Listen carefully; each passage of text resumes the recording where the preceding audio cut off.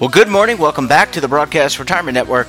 I'm Jeff Snyder. This is BRN Sunday for Sunday, February 5th, 2023.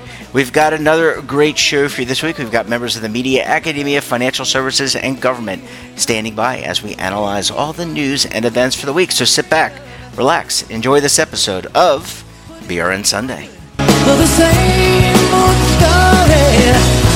Oh, turn some pages. We're going to kick off the week in the show with a look at what's happening with legislation, regulation, and litigation. And joining me on the line, he is one half of the Legal Eagles, Kevin Walsh. He's a principal with Groom Law Group. That's an employee benefits law firm based in Washington, D.C. Kevin, thanks so much for joining us on the program this morning. Jeff, thanks for having me on. It's always good to talk to you and your listeners. Yeah, and it's always nice every once in a while to have one Eagle, and it allows us to focus on an issue. Kevin, what's going on in the rulemaking department? I think the Office of Management and Budget has been fairly busy. They have been. So, the Department of Labor has had a very robust regulatory agenda for the last year, and we expect more regs later this year. And really the last step before regulations finalized is it has to be signed off on by the Office of Management and Budget. Sometimes we refer to that as the White House signing off before it's finally published. And just on Thursday, the White House finally signed off on a rule related to annual plan reporting. So, Jeff, are you familiar with Form 5500? Yes, unfortunately, I am very familiar with Form 5500, both the 5500 and the 5500 EZ. Yeah, and what Form 5500 is it is the standard reporting template. It's the standard form that each plan has to submit to the Labor Department each year. And it discloses information like, the number of participants, the number of vested participants, the number of terminated participants, plan expenses, so information related to, who your service providers are, what you're paying your service providers, information like that. So in short, it provides, a real wealth of information. And, if we look back at what happened in, 2018, 2019, 2020, we saw the, enactment of the Secure Act, which created new types of plans, pooled employer plans. Mm-hmm.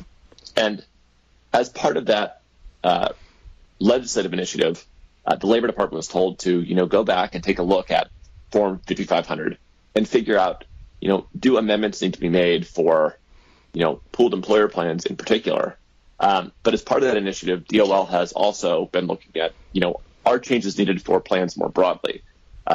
So, one alternative to a pooled employer plan is to have, a group of identical plans, so like a group of plans. Or, would DOL like to get additional information about individual plans? Are there ways to break out information that would be helpful to them? Would they rather get some of this information in a more machine-readable format? So I think in the next week or so, what we're likely to see a final rule which will, modernize Form 5500 in DOL's eyes, at least with respect to pooled employer plans, and quite possibly make changes to require more detailed reporting on fees and expenses more broadly. So Kevin, what is this? Just to familiarize everyone, the OMB, that means that's part of the White House, right? That's the executive branch. So these rules would be issued. There would be a comment period, and then a response. No, they would be issued. No, this is it. This is it. So these rules were proposed about a year ago, okay. And so what's coming out now are final rules. And then, so what will happen is, they'll be published. There will be some period of time prior to when they take effect. Usually rules don't have an immediate effective date, but they'll have an effective date of, some date 6 months out, 1 year out, or plan years beginning on or after. With respect to a reporting rule, my guess is that they'll do something like plan years beginning on or after will be the effective date. Mm-hmm. And that'll provide, some timeline for, folks to read the new form and get comfortable with the new form before they're forced to begin using it. And let's carry this forward to the industry side. people who complete 5,500, there's a lot. The record keepers usually contribute information to that. There's usually an independent audit that is done, I think, for plans with over 100 employees. If I'm not mistaken, you have to correct me if I'm wrong. Yes. Yeah, you're right. So there's a lot that has to go into providing this information, and it's got to be available on the record-keeping system, be able to be pulled. Yeah, so whatever information DOL says they ultimately need, folks will be stuck designing systems around. So sometimes reporting rules fly under the radar because, it's not as though we're creating brand new prohibited transactions or saying you can't do something or you're allowed to do something from an investment standpoint. It's not as, hot a topic as ESG, but making changes to reporting rules can make a big difference in terms of administrative burden, process designs, and putting in place new systems. And to your point, it doesn't always have to mean more work. This can mean less work because a lot of the 5,500 prep work can be automated. I mean, I was as a record keeper, a reform record keeper now, I had to run reports to get the counts that go into the 5,500. So this could conceivably make the work, as you're suggesting, easier for the record keeper, reduce the administrative burden, and make it easier for the sponsor, who is ultimately responsible for filing that 5,500. Yeah, I mean, I would hope that in the modernization of it, we see more streamlined reporting, and we recognize that some information that was relevant in an era of DB plans, 30 years ago may no longer be relevant. But this is one of those times where we're going to have to wait and see how much they do with respect to individual plans and how much this rule simply focuses on the brand new topic of pooled employer plans. Yeah, well, but I would hope if they do simplification, they do it more broadly. But we should know in the next few days, Jeff. Yeah, I'm excited, Kevin, and I know that maybe we'll talk about this again next week once the rule is finally issued. We can get yours and David's or whomever's opinion. And one thing I would like to talk about maybe if we can next week is I think the committee assignments may have been finalized, and there have been changes in Congress and a new House of Representatives majority and maybe a change in the configuration of the Senate. So maybe that might be a good topic to talk about next week. I think that's a great topic for next week, Jeff, because the committee assignments got finalized over the last few days, and they're going to start holding hearings pretty soon. I've been looking at House Financial Services, and they've got hearings related to privacy, related to accredited investor. They've got a whole bunch of things coming up that I think our listeners would be interested in. Yeah, absolutely. Well, Kevin, thanks so much for joining us. Enjoy the rest of your weekend. Give our best to your colleague, David Levine, and we'll talk to you again very soon. All right. Thanks, Jeff. Thank you, listeners. Bye-bye. Bye, everybody.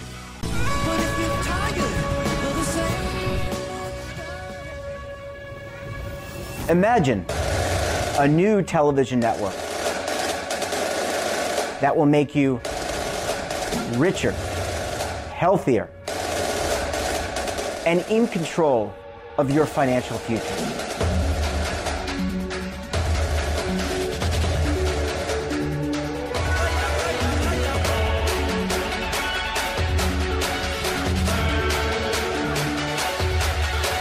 This network is for the policewoman in Nashville, Tennessee, the baker in Dubuque, Iowa, the teacher in Lexington, Kentucky. We want to make the idea of savings and retirement culturally relevant. But what do you see as a defining issue of the midterms?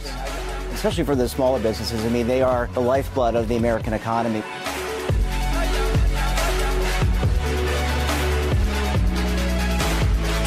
Featuring exclusive interviews, current affairs, and docuseries. 33 years old, you retired early. The philosophy is money only matters if it helps you live a life that you love. But you got to start thinking about retirement as soon as you get in. The Broadcast Retirement Network will drive very high engagement with premium partnerships. So this isn't retirement and savings for your parents or grandparents. This is for all Americans. And we're going to change the way you think about money.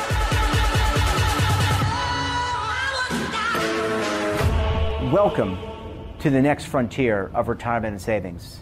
This is BRN, the Broadcast Retirement Network.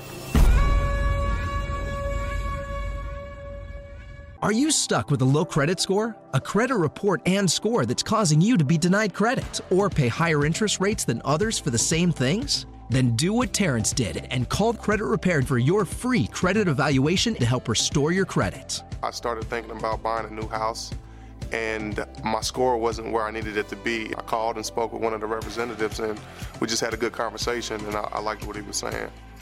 Just one call for his free credit evaluation was all it took to start back on the track to repairing his credit. I'm seeing the deletions and I'm getting the report, so I know something's being done. It does make a difference to me. All it takes is one call to get started. Credit Repair has given me a second chance to have a better credit score. Don't let a low credit score hold you back another day. Do what Terrence did and make the call for your free credit evaluation. Call 800-819-4152. That's 800-819-4152. Again, 800-819-4152. Welcome back. Now we're going to take a spin around the markets. Joining us on the line, he's the lead anchor for the TD Ameritrade Network, Oliver Rennick. Oliver, thanks so much for joining us this morning. Absolutely. Thanks, Jeff. All right, let's start off with your reaction and the market's reaction to the quarter-point increase by our friends at the Federal Reserve. How do you see it? This was expected, 25 bips, and the tone, though, was a bit surprising. I believe that Powell had a very surprising about face from his hawkish tone at Jackson Hole at the end of last year. I kind of expected him to generally do what the market wanted, but his lack of real strong pushback against the notion of interest rate cuts, as well as the upward momentum in asset prices, to me was very surprising. The stock market has been breaking through technical levels and rallying to an extent we have not seen in more than a year. And the Fed has explicitly told us before that if asset prices rise too much, it can counteract their mission in the economy by loosening financial conditions. So to me, this is a very big deal that Powell has not acknowledged that in a way that would worry him. He was given every opportunity to address higher stock prices, loosening financial conditions, and the overall calm in the bond market, which is pretty directly going against him. Bond market still is pricing in cuts. He says that that's not necessarily going to happen, but at this point, he's only giving lip service when he doesn't bring anything new and hawkish to the table when markets go against them the way they have. So if you look at financial conditions as measured by Goldman, Bloomberg, Chicago Fed, the ways that we assess whether or not the economy is loosening, tightening, they have loosened. And financial conditions are the most favorable they've been in a year, which seemingly directly contradicts what the Fed is trying to do. And so with the strong jobs market, and without any obvious pain in the employment sector just yet, apart from tech layoffs, which are arguably very natural given the huge COVID tech boom, there is no real discernible negativity in the employment picture. So the loosening financial conditions should empower the Fed to be more aggressive because inflation is still way too high. If they really mean that they want to get inflation under 2% and fast, then they would be hiking. They would be more directly contradicting the market's expectations for cuts. They might be unwinding the balance sheet. They might be doing something, anything other than basically exactly what markets have priced in. And so Powell refusing to do any of that basically either means, one, he is completely subservient to the market and he is the market's subject and will do what investors tell him, or he's not very serious about getting inflation down because he's so worried about the economy. But then when he says that the economy looks okay with jobs, then we must conclude that he either has no conviction of his own beyond what the market tells him, or he's lying about the economy and is not serious about inflation. So it, to me, is by far, for the first time, really a moment where I find myself at very great odds with what the Fed is specifically saying. I'm not somebody that's like a Fed hater. I never really have been. I think Powell has generally done what he's had to do. But this was, I think, going to turn out to be probably his worst moment. And then lo and behold, the next day we get a massive jobs beat and a dollar rising again, which suggests that he might be letting the door open to inflation by not pressing the brake harder right now. Oliver, after the Great Depression was over, a lot of people saying happy days are here again. So are investors singing happy days are here again? Is this a reality? Stock market is. Well, the stock market is, and I'm sitting on the side. I'm not in the stock. I'm in the stock market in the sense that I'm an investor, and there are a lot of people who are investors. But is it time to kind of to wipe the brow and say, "Whew, we made it"? Well, the stock market is trading as if that is the case to some extent. However, and Powell does kind of seem like in his language he wants to take a breather and figure out the impacts of what he's done and not upset the apple cart too much. But the data suggests that no, we're absolutely nowhere even close to being in the clear. There is still inflation at 5%, which is far too high, and leading economic indicators continue to show deterioration. Everything outside of the job situation shows recessionary-like indications.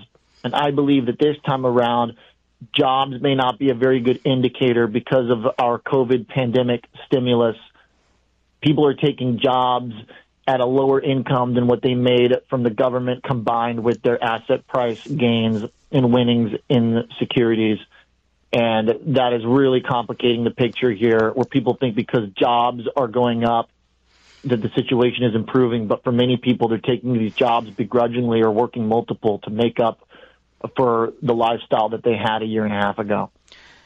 Oliver, you mentioned the technology companies' layoffs. So that's Amazon, Meta, some of the other big, Google, another one. This is no longer a Zoom-centric economy, or at least a lot of businesses aren't working that way anymore. Do those companies come back? Do they reinvent themselves? Does, for example, ad revenue soar back? Maybe Twitter's another one where they had a lot of layoffs as well. So does ad revenue come back? Does the model still work for tech? Well, it works, but it doesn't really grow that much anymore. That's the main big change here that we're seeing, which I think is fine. It's the ultimate destination is to become a profitable, reliable, dividend-paying enterprise. That's essentially the path that Netflix and Meta are on. Apple has already been there. And that transition from being high growth, high octane sales growth to more stable, more reliable is ultimately where these companies are going. And that's perfectly fine.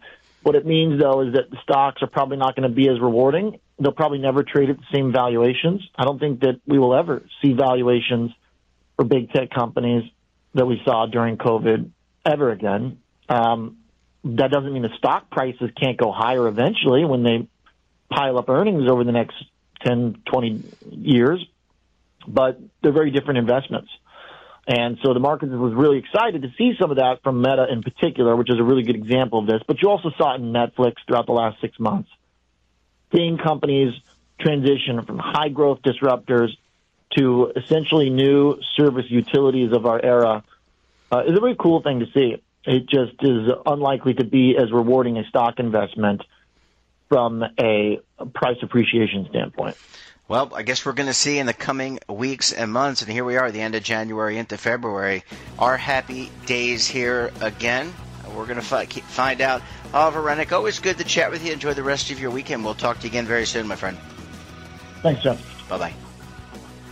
And that wraps up this episode of BRN Sunday. Have a topic of interest, someone you think we should talk to, drop us a line. And don't forget, for all the latest curated news and lifestyle, wellness, finance, tech, so much more, all in one place. That's right, one place. Check out today's edition of our daily newsletter, The Morning Pulse. Want to search our archives, check out our latest content, or visit our website, and of course, all of our streaming partners. We're back again tomorrow for another edition of BRN AM. You're not going to want to miss it. We've got a very special guest. Until then, I'm Jeff Snyder. Stay safe, keep on saving, and don't forget, roll with the changes.